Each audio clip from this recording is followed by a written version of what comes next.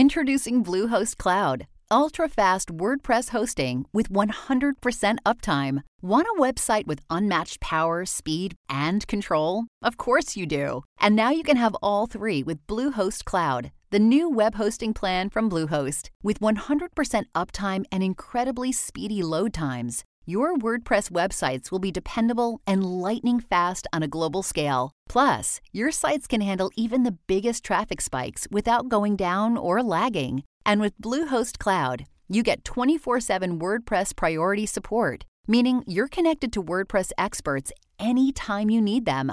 Not to mention, you automatically get daily backups and world-class security. So, what are you waiting for? Get Bluehost Cloud today by visiting Bluehost.com. That's Bluehost.com.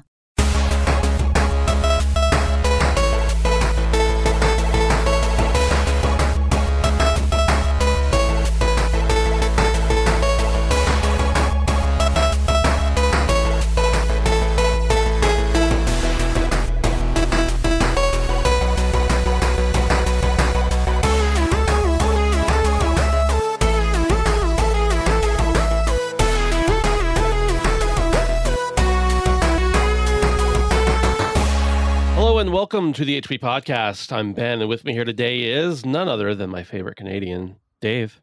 Good evening. Dave's over here looking like Giga Chad with his chiseled jaw and his very masculine, rugged beard. I'm enjoying it quite a bit. Would you like a Sideburn update? Yes. After I introduce Brandon, the most glorious ginger, whose beard is red, and that's about all I'm going to say about it. That's fair enough. Yeah. I will forego my introduction if I can learn about these sideburns, to be honest with you. So I'm completely fine with that. Dave, take it away. Well, my idiocy has been confirmed because the growth is healthy. We've got some penetration below the ear line on the left side. So we got some healthy growth there. So I'm not losing my hair. I was actually just accidentally shaving my head slowly in the shower. So wow. We're good. Yeah. Problem solved. That's insane. I feel good. Yep. You look good too, Dave. Thanks. My face is warm. Interesting. That's one thing that people always ask me. They're like, "Oh, how do you keep your beard in the summer?" And I'm like, "It's just I've had it for so long. I don't notice the difference." Yeah. Or I don't really feel any warmer than I ever do any other time. Yeah. And I think the thing that Dave mentioned before about the itchiness and the uncomfortableness, I feel like, I don't know, since I don't shave very often, at some point it just stopped bothering me altogether. But maybe that's just me. Yeah, I remember that phase, but it was a very long time ago. So that's another reason I'll never shave my beard, other than the fact that I'm probably look much different than I did before I had a beard, but also just the fact that I'll never want to grow it again if I have to go through the itchiness. Well, what's upsetting for me, Dave, is that you have a great jawline, and so you don't necessarily need the facial hair to kind of compensate for your lack of genetics. I'm on the other side of that stick, so just be thankful that you can grow a beard and you have something beautiful underneath, because we're not all that lucky. I don't think I've ever seen your naked jaw, either of you. Our pictures are nothing. You will not. It's a mystery. Yeah, my wife has never seen me without a beard, so... Legends if I shaved, tell. I might get divorced. I don't know what the deal is. I don't think she married me for my looks anyway. But, it is what it is. This is the HP Podcast, brought to you by handsomephantom.com, especially our patrons over at patreon.com/handsomephantom. We appreciate you, and thank you for making the show possible. Also, you can join us over on Discord at handsomephantom.com/Discord. We appreciate that. If you are a patron, you can connect your accounts and get a special role in the Discord and chat a little bit here and there. We had a great time trying to get Brandon to succumb to his Gran Turismo 7 FOMO last week in the Discord. So thanks to everyone who participated in that. It didn't work, but it was fun nonetheless. Yes. Appreciate y'all. Yeah. Guys, let's talk about some news, I suppose. Yeah. I'm not really sure what to talk about first, but let's start off with Elden Ring, because our show was mostly about Elden Ring last week. I feel like, at least. I think that we even named it after that. I don't remember because we didn't discuss it. But anyway, this comes directly from IGN. Actually, first, Brandon, there was an article you had told me about the fact that Elden Ring had a stronger second week than normal. Like there was not a big drop off, at least on Steam and everything. Yeah, no, it was very similar to the week one, which typically we're seeing numbers fall off within a week or so.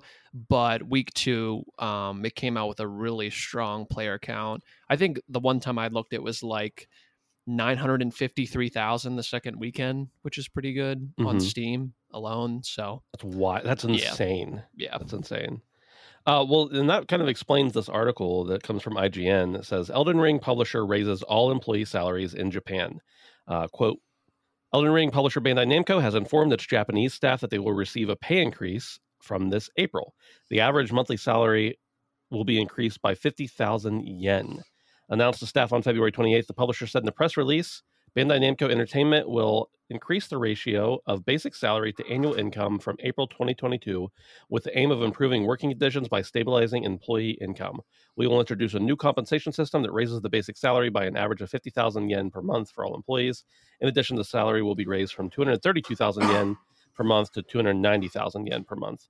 And I think, let me double check here, that ends up being... It's like $4,000. It's 430 a month. So yeah, it's about $5,000 a year. Which, you're like, you're making millions. Yeah, they are, but like that's a lot. $430 extra a month in your pocket. Yeah, I think that's pretty good. Hell yeah, dude. So first of all, that's awesome. The thing I was thinking about though, as I was reading this, I was like, I wonder what From's arrangement was with them, because clearly, From Bandai published the game, but From made the game, and I'm wondering like what their deal was. Obviously we won't know the details of that, but like did From do a deal where they pay for part of it and then they get reimbursed after that fact, or whatever the case is. So I'm wondering how the employees at From feel after seeing the news that Elden Ring got a huge boost. Right. I don't know. It can be kind of tricky with those publisher deals sometimes. Yeah.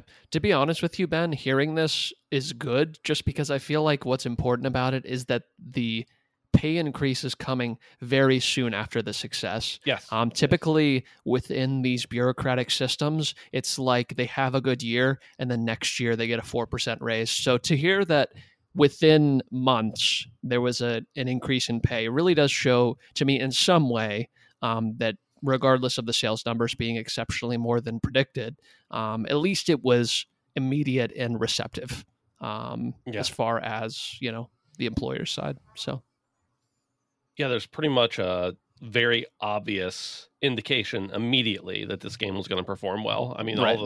all of the reviews and all the the people playing it and loving it, and obviously the numbers are insane right now too.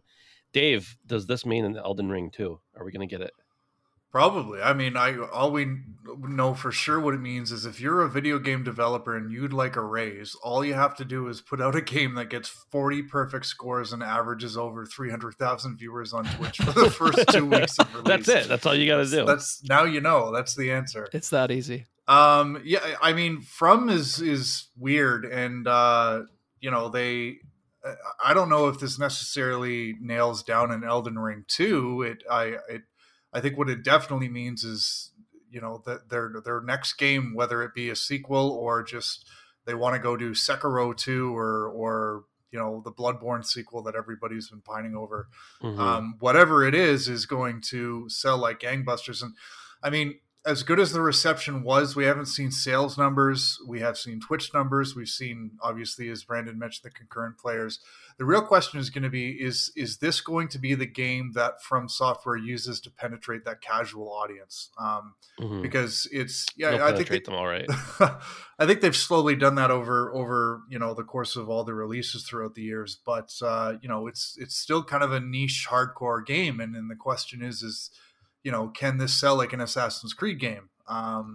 Only time will tell. And right. But it's nice to see that From went ahead and did this raise thing before we even have full clarity on that, at least from our perspective. So time will tell, I suppose. The thing I found really interesting over the last couple of weeks watching this game and people talking about it on social media and in Discords and stuff like that is the amount of people who bought it just because of the hype. And they're like, I hate From games. Like, this is awful. I hate it.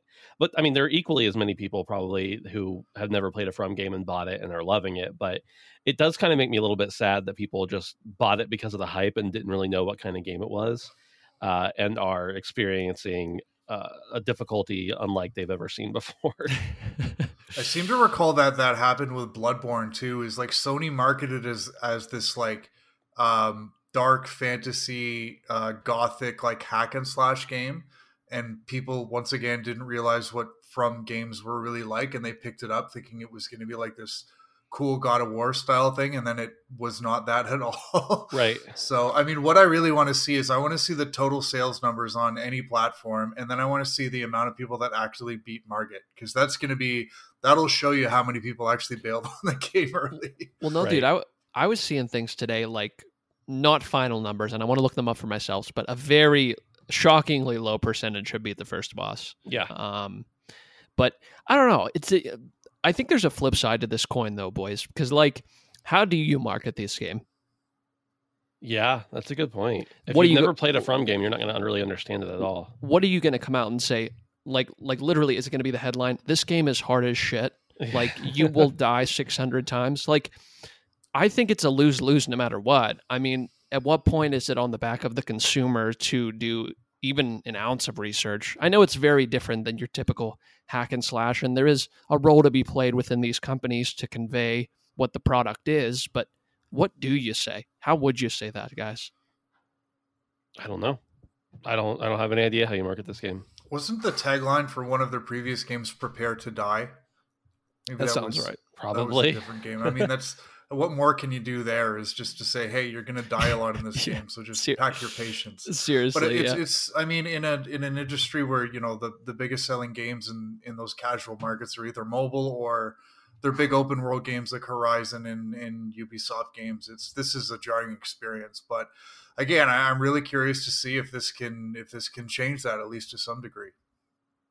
Yeah, Yeah. absolutely. Yeah. Dude, I mean, honestly, when I see people like Dr. Disrespect playing a game like this extensively for hours on stream, like big names like this, ones that usually try and stick to the mainstream games, Call of Right. Duty, stuff like that, it kind of feels like even if it doesn't break into the mainstream with this one, it's getting much closer, Sure. much closer with this Right. iteration.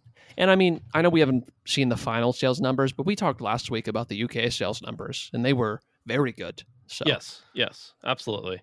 And the UK is usually a pretty good indication of how the US is going to go. I mean, right. you generally see there's some sort of ratio there that people can extrapolate from, I'm sure, based on past performance and everything. So, Right. well, much props to them. I'm sure this is not the end.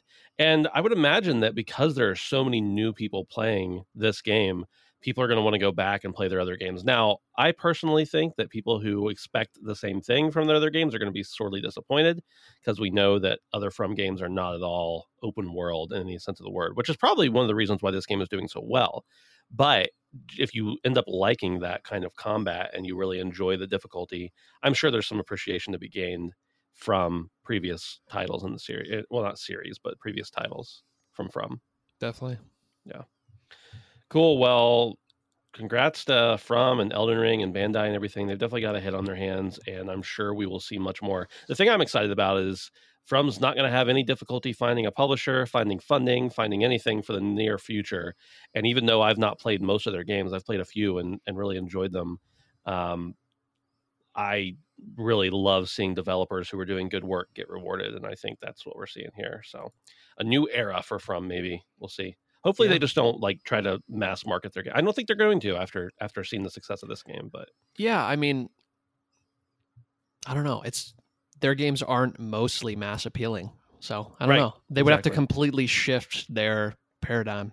Sekiro is probably the one that I feel like was most mass appealing, and even it is a little bit, not approachable. I love your cat, Dave. I'm so sorry. He's just talking away. I don't mind It's it. adorable. It's fine. He's been quietly like watching and listening to the show. I for saw him months, standing and back there. Now he wants to. He's got opinions on the Has industry. has your cat played any of Elden Ring at all? Yeah, he's terrible at it. Though. He's not really a absolutely From. awful. He's not really a From guy. Well, Did you just- tell him get good? It's, kid? yeah, get opposable thumbs, dickhead. Right. The next story here is that Epic Games has purchased Bandcamp. Now, that's surprising for a lot of reasons, obviously, but let's just read this Twitter post from Bandcamp directly. It says, quote, "I'm excited to announce that Bandcamp is joining Epic Games. You may know us as who you may know as the makers of Fortnite and Unreal Engine and champions for a fair and open internet. Bandcamp will keep operating as a standalone marketplace and music community, and I will continue to lead our team. The products and services you depend on aren't going anywhere. We'll continue to build Bandcamp around our artists' first revenue model, where artists net an average of 82% of every sale. Artists will still have the same control over how they offer music. Bandcamp Fridays will continue as planned, and the daily will keep highlighting diverse, amazing music on the site. However, behind the scenes, we're working with Epic to expand internationally and push development forward across Bandcamp, from basics like our album pages, mobile apps, merch tools, payment system, and search and discovery features, to newer initiatives like our vinyl pressing and live streaming services. Since our founding in 2008, we've been motivated by the pursuit of our passion, which is to help spread the healing power of music by building a community where artists thrive through the direct support of their fans. Yada, yada, yada, et cetera, et cetera. They mentioned that they've paid out to artists and labels over $1 billion to date. And they've had offers before and stuff like that and turned them down. And that letter came from Ethan Diamond, the co-founder and CEO of Bandcamp. Now, I have had some experience with Bandcamp, either buying artists' works and stuff on there that I like. I've also supported people who were not musicians and who just did fundraising through Bandcamp. Dave, what do you think the play is here? Why does Epic have a purpose in mind for buying Bandcamp? Or is it just, hey, let's diversify your income, let's make money elsewhere? They bought Harmonix. Does that have anything to do with this? It seems like it. Yeah. It wasn't that long ago. But I'm also thinking about this growing NFT industry, and I'm wondering if that has anything to do with this. So, it's something's going on with Epic and music and monetizing creative sort of works. So I can't help but think the Harmonix thing is linked somehow. Obviously, selfishly, I hope it's something gaming related. But yeah, it's definitely head scratching, because this definitely looks like Epic is trying to diversify itself somehow. So it'll be interesting to see where this all goes. But I'll just throw the NFTs things in there for sake of arguments, because I don't know if that really works with Bandcamp, but these are creative pieces in a creative industry, so that could be part of it. But yeah, that's certainly true. Brandon, what do you think? What do you think it's got to do with anything? I don't know, man. It's very strange. I don't have much experience with Bandcamp, a very limited view as far as that goes, but I'm wondering if a couple of these game studios are picking up on something music-wise that we aren't in the industry. We look at Rockstar taking on some music. Yeah, they formed a label, didn't they? Yeah. They just started their own record label. We have Epic buying Harmonix, like Dave said. And now it just makes me wonder, you have some of these giants being very interested in the way music works, and maybe acquiring different companies that are more familiar with music specifically. And it just makes me think maybe I'm missing something and they're in the end. What that is, I don't know, but just interesting of note. So, yeah, it's interesting for sure. I'm wondering if they're hiring Bandcamp to provide music, and if they bought Bandcamp to, maybe if you put an album on Bandcamp now, Epic has exclusive rights to using it for however they see fit. Of course, I'm sure they'd compensate, but that they'll be able to source good music from there without worrying about other things. And then maybe they got Harmonix to help implement it, and then they have Fortnite to help you do concerts in Fortnite. Yeah, could the Epic Game Store become like the Epic Media Store, and maybe they start actually selling music on there or something? Yeah. And to be honest, isn't Bandcamp a much more accessible way to get your music out there? I think it is for newer artists, for sure, or even established artists, but it helps people I've bought artists from friends who had them on I've bought albums from friends who had them on Bandcamp. I didn't really care about the music, but it was like, hey, I can go here and pay what I want and help support them. Right. And really, it's just a funnel to give them money and make, help. Everybody likes to feel accomplished, so it helps you feel a little more accomplished when somebody's buying your work rather than handing you $10 or whatever. Right. So I definitely think that's part of it for sure. Yeah. Interesting. Yeah, I just wonder. I really do wonder if Harmonix plays into this in some way. what Dave said's very interesting, the media gallery. Imagine in such a way where you could search up things from Bandcamp in a harmonics game. You could have your music in a harmonics game. I don't know. A lot of things are spinning around in my head. I'm not sure what it all means, but it's definitely food for thought. Yeah, absolutely. Well, continuing on the trail, we deviated there for a minute, but of sales and success, Sifu has topped 1 million sales in 3 weeks. This comes from GamesRadar.com. It says, quote, Sifu has surpassed 1 million sales in 3 weeks, according to developer Slowclap. Slowclap revealed the news as well as some interesting statistics in a press release. We are thrilled by the perception of Sifu from both fans and press alike, said Slowclap executive producer Pierre Tarno. We set out to create an authentic kung fu action game that paid homage to our favorite kung fu films. Since the game dropped on February 8th for PC and PS5, players have logged over 10 million hours of game time. Additionally, over 45% of players have made it past the game's punishing second level, and from there, over 150,000 managed to beat Yang at the end of the game. So this is pretty insane for this, basically an indie game to come out of nowhere and do so well. It got tons of attention. Probably got some funding as well, I'd say, from Sony, so they must have seen something promising here. I don't think any of the three of us have checked out any of Sifu, but it looks, for it to be so successful, it looks pretty punishing, honestly. Yeah. Another kind of situation where maybe people were just seeing something new and pumped up and they really enjoyed it, but I know a lot of people have bailed on this game. What are you guys hearing on the streets out there? I don't know. I've heard it was very difficult in some ways. I think the way you progress through the game, from what I've seen, is really interesting. The age concept and dying, aging, all that. Right. But did you just say that not many people had beat the game, or they were surprised at how many people had beaten the game? They said 45% of players had made it past the second level, which is where I understand it really ramps up the difficulty. Okay. And then 150,000 people have beat the end of the game. That's 150,000 out of 1 million, which is over 10%. Yeah, I mean, that's I guess probably a good rate for most games, let alone a really tough game. But I don't know. Game. Yeah, I don't know what the trophy percentages look like. For one, I think they got the timing perfectly because, everybody going into the first half of this new year knew that it was jam-packed with some good stuff. So I think people's hype levels were building, and they just kind of snuck it in right before Horizon there. Yeah. It had a lot of good attention leading up, and it's always great to see an indie game like this have this kind of success. So it's, it's great to see, and they've already made their money back and then some. It's cool too to kind of look at this kind of experience at the same time as all of us are playing Elden Ring, because it's a similar kind of game, except it has a much more sink or swim approach, where it's like, these are the game mechanics, this is what you have to learn. If you don't, you're not going to get very far. Whereas you look at something like Elden Ring, and it's like, if you don't get it now, go do something else, get stronger, get better, and then come back. So with all the difficulty and sort of approachability discourse, it's kind of funny to bring up Sifu at this point. It's one I don't know about you guys, but I would personally like to go back and check it out, just mostly for the visual style, because that's something that really kind of jumped out to me. I probably would be one of those people who would not get past the first level though. Yeah. Rage quit there. It's a game I want to go back to, or I'd like to play. I wanted to play it when it came out, but I just had too much else on my plate. I knew Horizon was coming out, and I thought, let's just wait on this one. Not that I'm necessarily waiting for a sale or anything.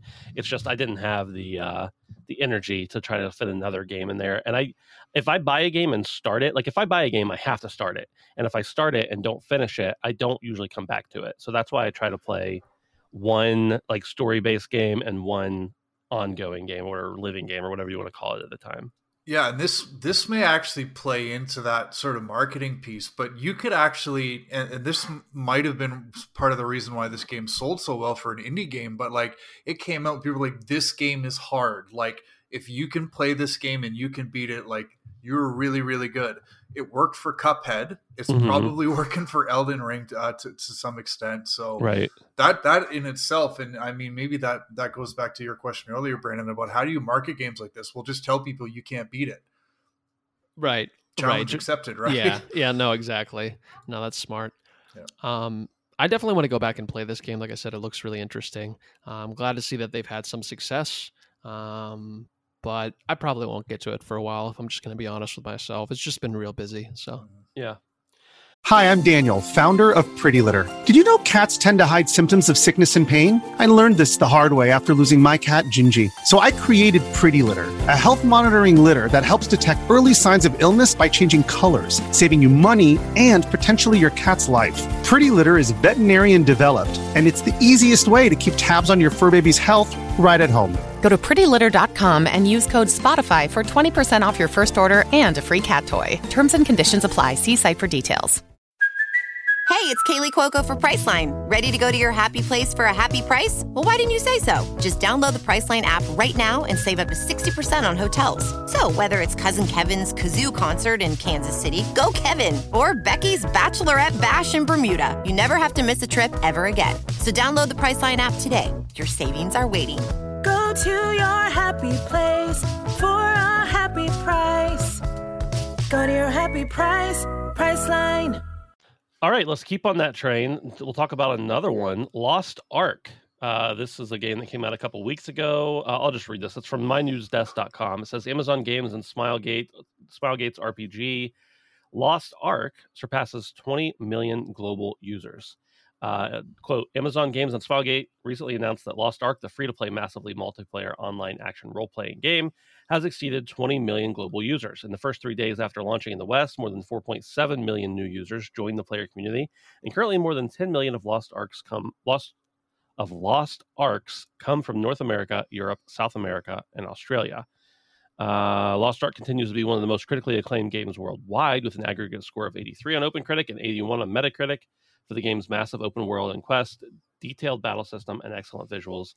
The highest number of concurrent users was 1.32 million, which is the second highest in Steam history.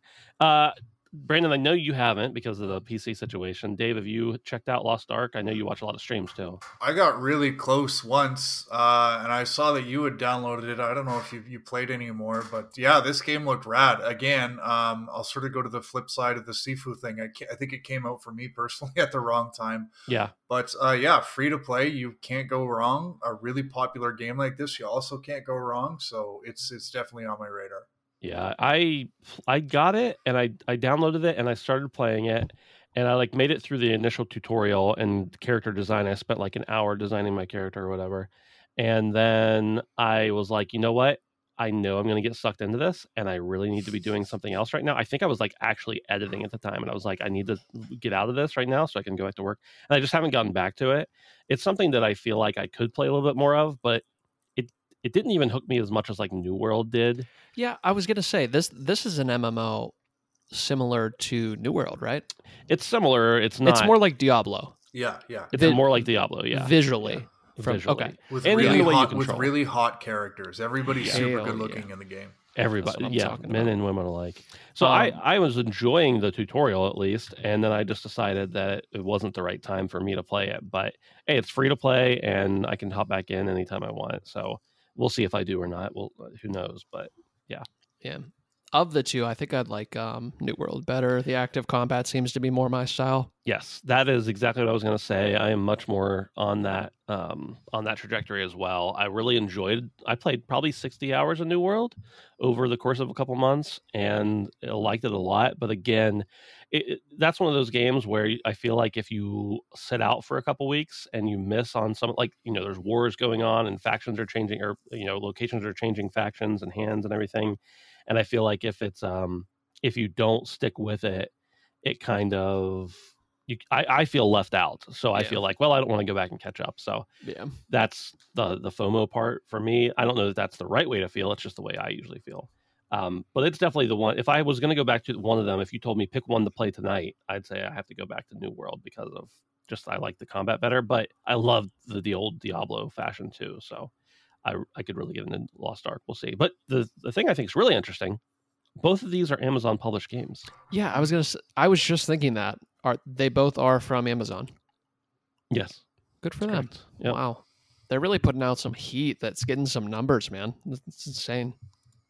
They really are. Yep. All right. Moving on. And this is not really too much to talk about, but we just have it's just a little announcement here. We've got the State of Play obviously from PlayStation coming tomorrow as we record this. So today is the 8th. It's starting tomorrow at 5 p.m. Eastern, which is where we all are. This comes directly from the PlayStation blog. Quote, a new State of Play is upon us. Join us this Wednesday, March 9th at 5 Eastern for new reveals and eye-catching updates for PS5 and PS4 titles. We won't have any updates on PlayStation VR 2 titles or hardware this broadcast. The show is clocking in around 20 minutes, give or take, with a special focus on highlighting great games coming from some of our beloved Japanese publishers. Then we'll have a few updates from other developers located around the world, too. And they tell you how to watch it and everything like that. Guys, Dave, you first. What are we going to see? None of the three of us are really Japanese game players by much. Yeah, I mean, if I was reading this on Sunday, I would have said 100% Forspoken because it was the next one that was coming. But yeah, it's from Square Enix. Of course, it's now delayed into October now. It's too bad, but I mean, that's not a huge delay. I don't know. I want to say this new Final Fantasy game that we haven't heard of for a really long time, but I don't know if that would just be relegated to a State of Play. Yeah, it's really anybody's guess. I'm really hoping they're going to show off some stuff from some non-Japanese publishers and developers. I want to see Stray. Like, I really want to see Stray. Yeah. And that's from Annapurna. So, yeah, I don't know if that one will get stuck in there, but that's a game I'm really looking forward to. Myself and my cat, because he'll actually be good at that game. Right. He's like my game guide for that one. But do the thumbs cause your cat a problem? Like not having the thumbs, is that an issue? Yeah. Just once Dual Analog came into the gaming industry, he was out of luck. Maybe he can just like sit beside you and give you tips on what the cat would do next. Exactly. That's what I'm thinking with Stray. It's more of a co-op experience there. Otherwise, I'm really sort of at a loss of what we're going to see tomorrow. So yeah, I think Final Fantasy would be my wild card, and I hope we see Stray. So yeah, absolutely. Honestly, I don't have a great guess, but my only guess is something from Atlas. I wouldn't mind seeing something from Atlas. Yeah. I think Persona 5 and Royal have been out for a little bit now. I would honestly like to see them put out something that was pretty similar to 5, just slightly newer. Sure. So, you don't have to go through an insane amount of work. And I know they like putting a lot of detail into their games, and that's like a staple of pride for them. But if they could release them quicker, I think they would honestly come out with some success, and people would enjoy just getting new iterations. So love to see something from Atlas. Absolutely. All right, the next piece we're going to get into, and this might be the final news piece, or maybe it's not even news, it's just a discussion. Obviously, it's hard to exist in the world right now without knowing about the Russian-Ukrainian conflict and the war that's going on there, and Russia attacking Ukraine. But we're not going to talk about that necessarily. We're going to talk about how that's affecting the games industry. And we know that the folks developing Stalker 2, they're located right in the capital city of Ukraine. And so some of them are literally fighting in this war right now.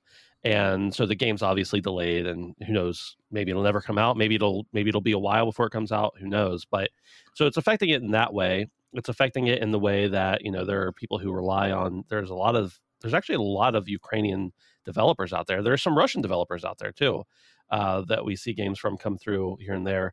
But what I wanted to talk about was that almost everybody in the games industry is pulling the ability for their games to be purchased, played, for updates, whatever, in Russia. And I just want to talk about we've got FIFA 22 no longer has the Russian clubs or players from the Russian teams. EA has removed removed it entirely. Activision Blizzard's no longer selling games in Russia. Nintendo is not allowing for payments to be made in Russia. Gran Turismo 7 that just came out is not available in Russia. And I have a few thoughts on this. I'll let you guys go first, but what does this do? What does it do for the industry? What does it do for the awareness? What does it do for the Russian or Ukrainian people? Go. Dave, you first. We'll start with you.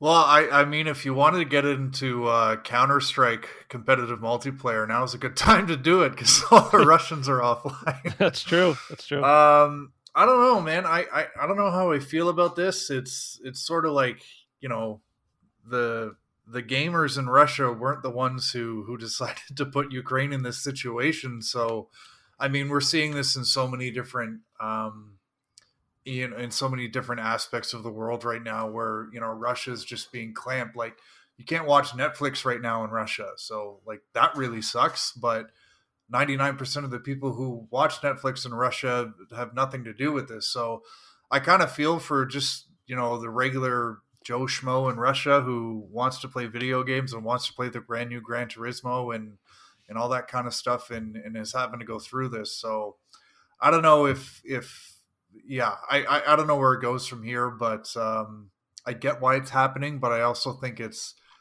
like if you don't pull your product from Russia, like, is the world going to look at you and say, you're on Russia's side of this conflict? Well, they have been, yes. I don't understand. It's people are like lambasting Coca-Cola and McDonald's and stuff like that. Who those are all franchises anyway, but yeah, McDonald's they shut down in Russia now too. Oh, so they did. Okay. Yeah, but so I don't know. I'm really conflicted on the whole thing. And because I think the people who have nothing to do with this are paying the price. So right. It really sucks. I think from a sales and industry perspective, like, I don't think publishers really look to Russia as a massive bastion of sales for their games. So I don't think it's a big deal there, but it still kind of sucks. Yeah. For what do you think, Brandon? Yeah, I'm honestly kind of with Dave. I understand the difficult position socially that this puts on everybody on either side. But at the end of the day, I'm mostly with Dave. I think that the people that will be affected the most are the ones that have the least effect on the overall situation. And that just sucks as someone who appreciates video games and could empathize with them being taken from you or not being able to purchase them. So... yeah, I don't. How do you get things to change? You started from the bottom, but I don't know. I just keep going. I just keep going back to, not everyone has a say in everything, and it just sucks. All of it sucks. So, I agree. The people who are being punished are not the people who are probably causing any of this. Unless Putin is like 3,000 hours into Steam a month, then I would understand.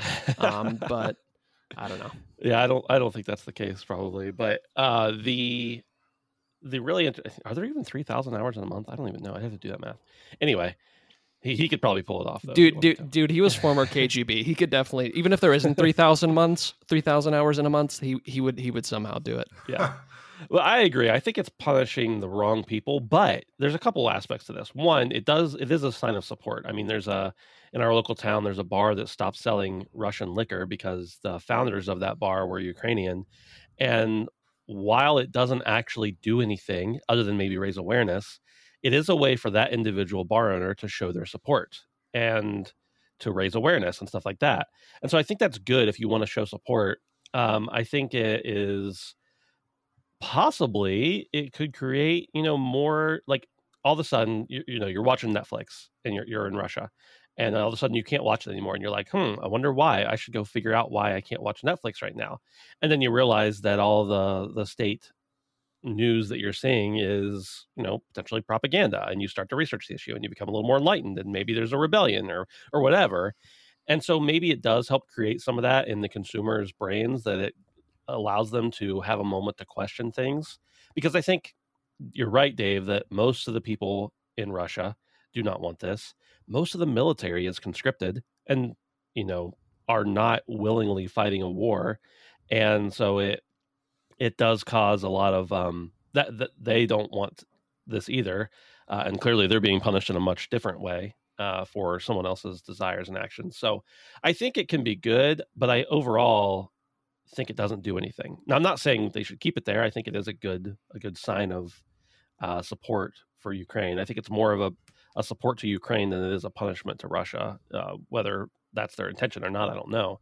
But it's a fascinating subject, and I think that probably there is a little bit of performance there too. I don't want to assume the worst of anybody, but it's really hard when all your peers around you are saying, look at this thing we're doing. And everybody's like, yeah, good job. And you don't do that.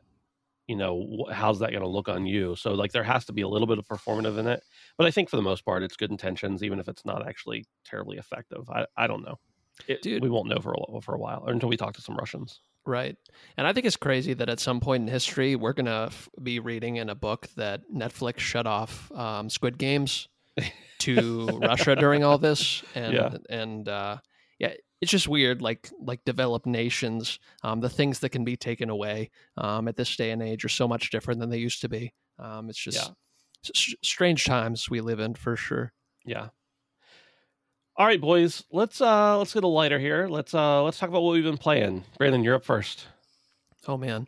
Honestly, I've been playing exclusively Elden Ring. I don't know that I have much more to say on it than I did last week. I feel like I'm kind of hitting a groove and also a wall at the same time. And I don't know how that's possible, but it is. I've been contemplating rebuilding my entire character all week. And I can't figure out what to do about it because the type of character I play is less viable in this game than in some other From games is essentially what I'm reading. Yeah. So I guess we'll see. I've been really torn. I've been giving it a good fight, and I've been fine so far. I'm just a little worried about endgame, which I'm still not even close to. I've been doing an excessive amount of exploring. We're map clear, so I understand completely. Yeah, definitely. But yeah, I'm like 40 plus hours now, and I think I've only beaten 2 main story characters. I've beaten many dragons, many side bosses, discovered many items, but it's been awesome, really. I was getting a little frustrated last week, but I feel like since then I've kind of just done better and better day over day. So sure. Cheers to them. I find new and interesting things in this game every single time I play. And really, after 40 plus hours of playing it, I think I've seen probably about half the stuff I'm going to see, which is really good because I've liked what I've seen. So right. I'm in for another 40, honestly. The last time I played a Dark Souls game, Dark Souls 3, my first character had like 130 hours into it. So I'm looking forward to getting this one there.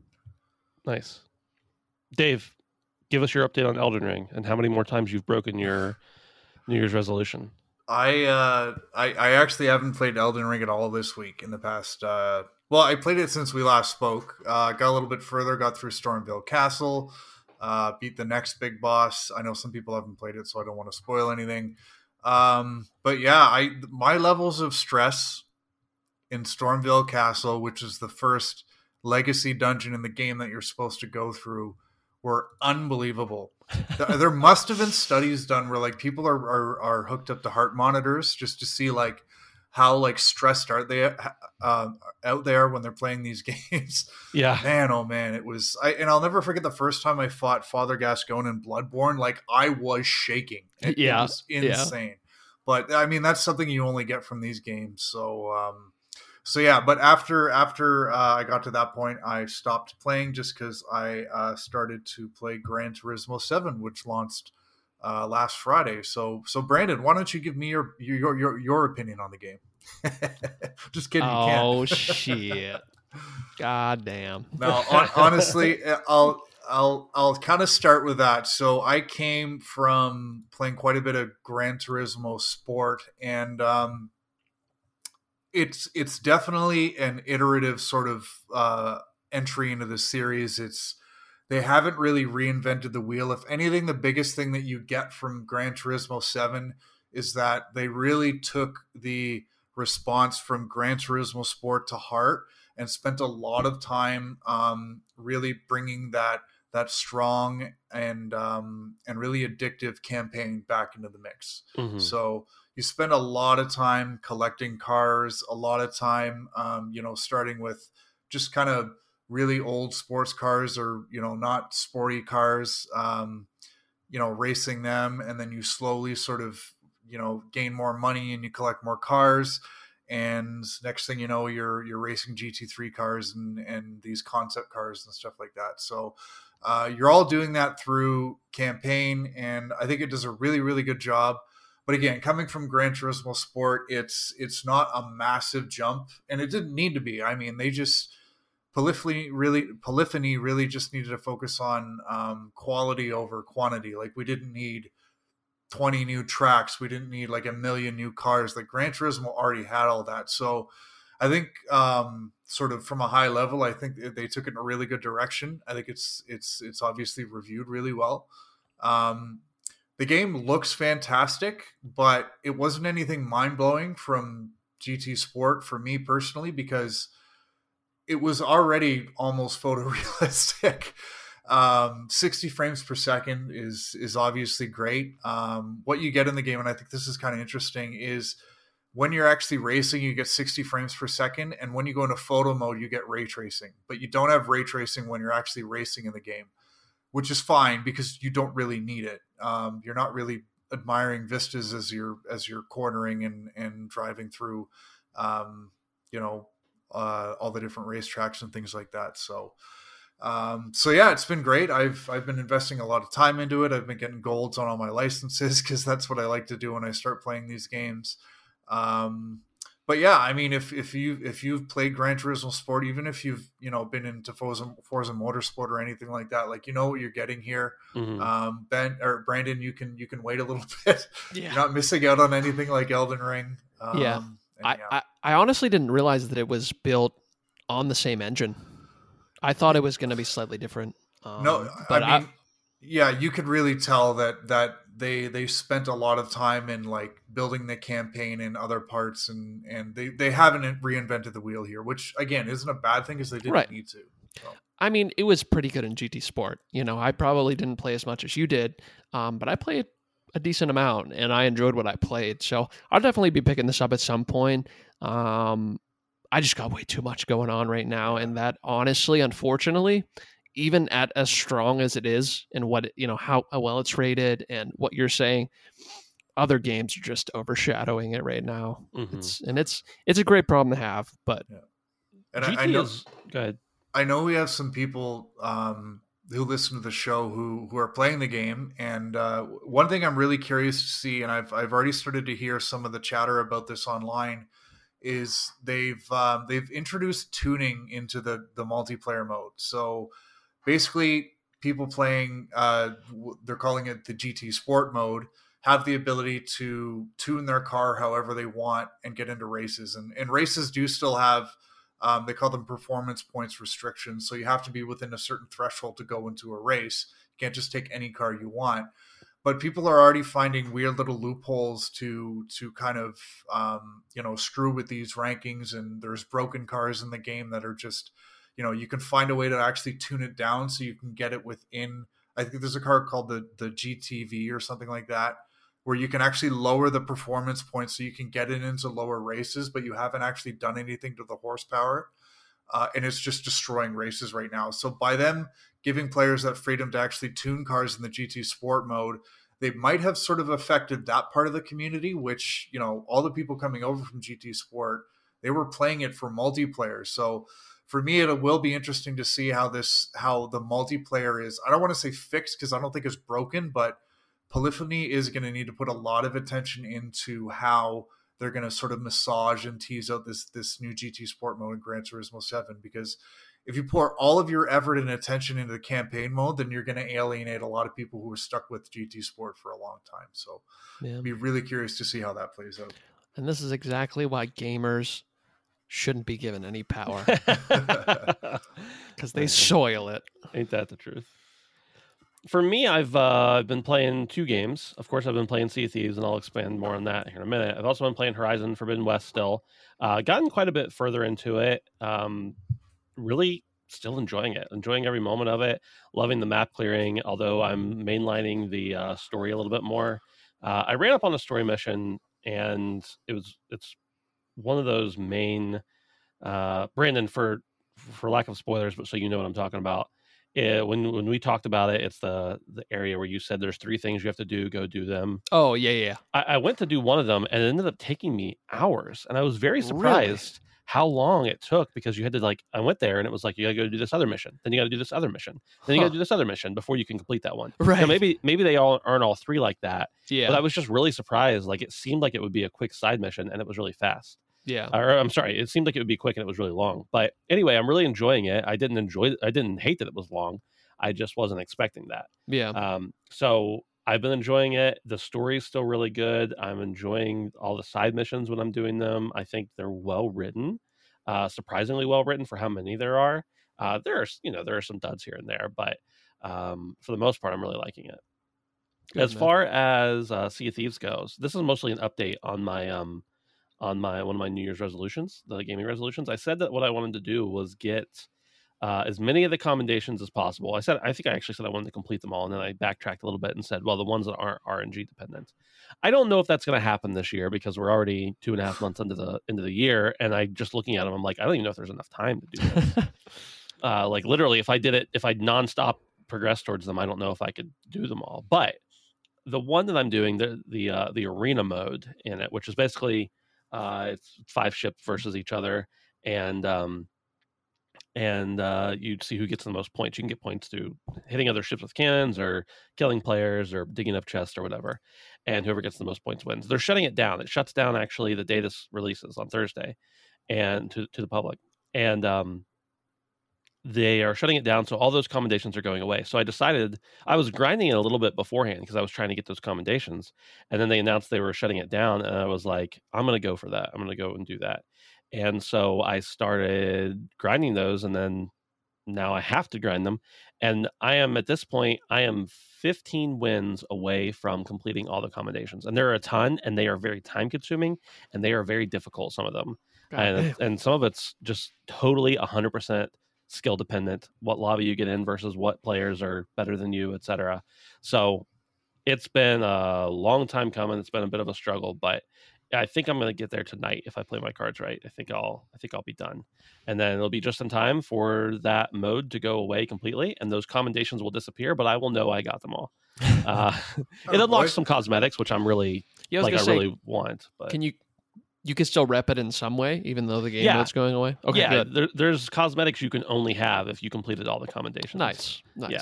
Good. I was hoping if you put in the time, you could have something to show for it. The thing that sucks is every match is 15 minutes, and there's one particular commendation where you have to win, not just play, win 240 matches. Damn. So that's 240 times 15, plus load time, plus lobby time, plus every game you lose that doesn't count. So, I mean, that one, I obviously started that way before Arena was announced that it was going to be shut down, but it's intense. There's a lot of them out there. It's a big commitment. Yeah. Dave, what were you going to say?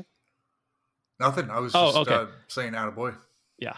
It's a lot for sure. So that's my goal, and I don't know what the next one's going to be. We'll see what the next one I try to knock out is, but there's so many left that I haven't done, and mostly because I like PvP so much. All the ones that are PvE, like there are things you can steal and get those commendations. There are other ones that, like, if you don't do the actual voyage or the PvE mission that they tell you to do, you can't get it. So I'm like, oh, I gotta actually play the game, not just steal things from people. Like, that doesn't seem very Damn, fun. Ben, you don't want to grief people. You actually have to not grief people for once. Oh, that my should God. be a commendation. Don't sink anyone tonight. Like, for 3 entire hours, managed to not sink a single player. Yeah, Ben is literally going to explode by hour 2.5. That's where I'm at. But I think that's all I got. That's all. You guys got anything else? No, that's about it, man. All right, cool. Well, we appreciate everybody tuning in. Remember, you can join us over at patreon.com/handsomephantom to sign up for $1 or more a month, as little as $1 a month, I like to say. Get early ad-free access to the show and help support it. And then also just join our Discord, whether you're a patron or not. Jump in the Discord, and we'd appreciate it. We like to hang out. So, Yeah, definitely. Cool. Well, thanks, guys. Thanks for joining me, and I guess we'll talk to you next week. See ya. The HP Podcast is supported by our patrons over at patreon.com/handsomephantom.